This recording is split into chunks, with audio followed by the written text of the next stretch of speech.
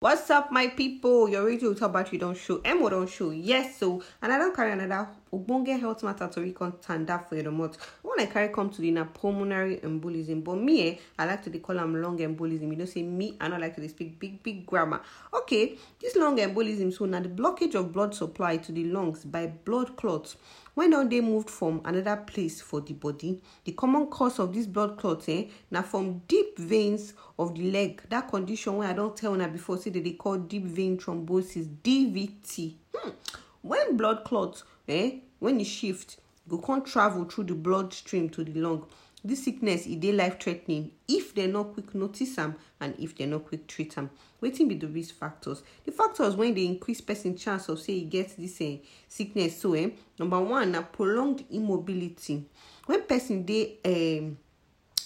not dey physically active for long time, like when the person they travel long distance journey or they place them for bed rest for hospital, the blood flow for in leg go slow, and this one go increase the risk of say blood go clot, and it go come start blood clot formation.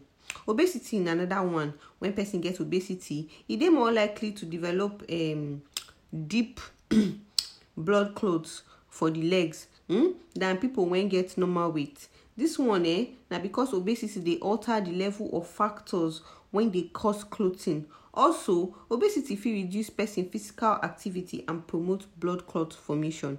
Pregnancy, now the third one. The weight of pregnant women, they place more pressure on the legs, and the pressure will come prevent blood flow.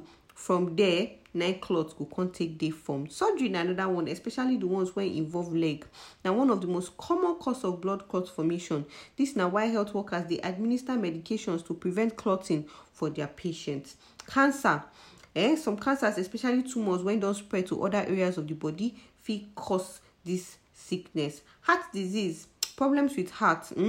You know, say now the heart now be the blood pumping machine of the body. If it leads to blood clot formation. Smoking self na another one. Birth control pills na another one. Age, the chance of say person go get this long embolism, it increase with the person age. Family history of blood clotting disorders na another one. Wetin come be the symptoms? Shortness of breath or fast breathing.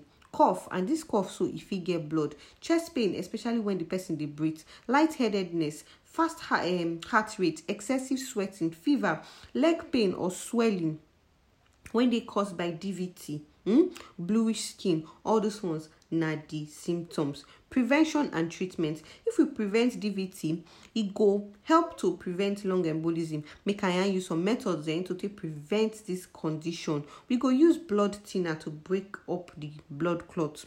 We go use compression stockings to prevent clot formation. We go increase physical activities. We go place patients on oxygen depending on how severe the person condition don't be. Surgery to remove the clot safe. If the block, if it don't dey too severe, we go use surgery take remove the clots when they block blood flow.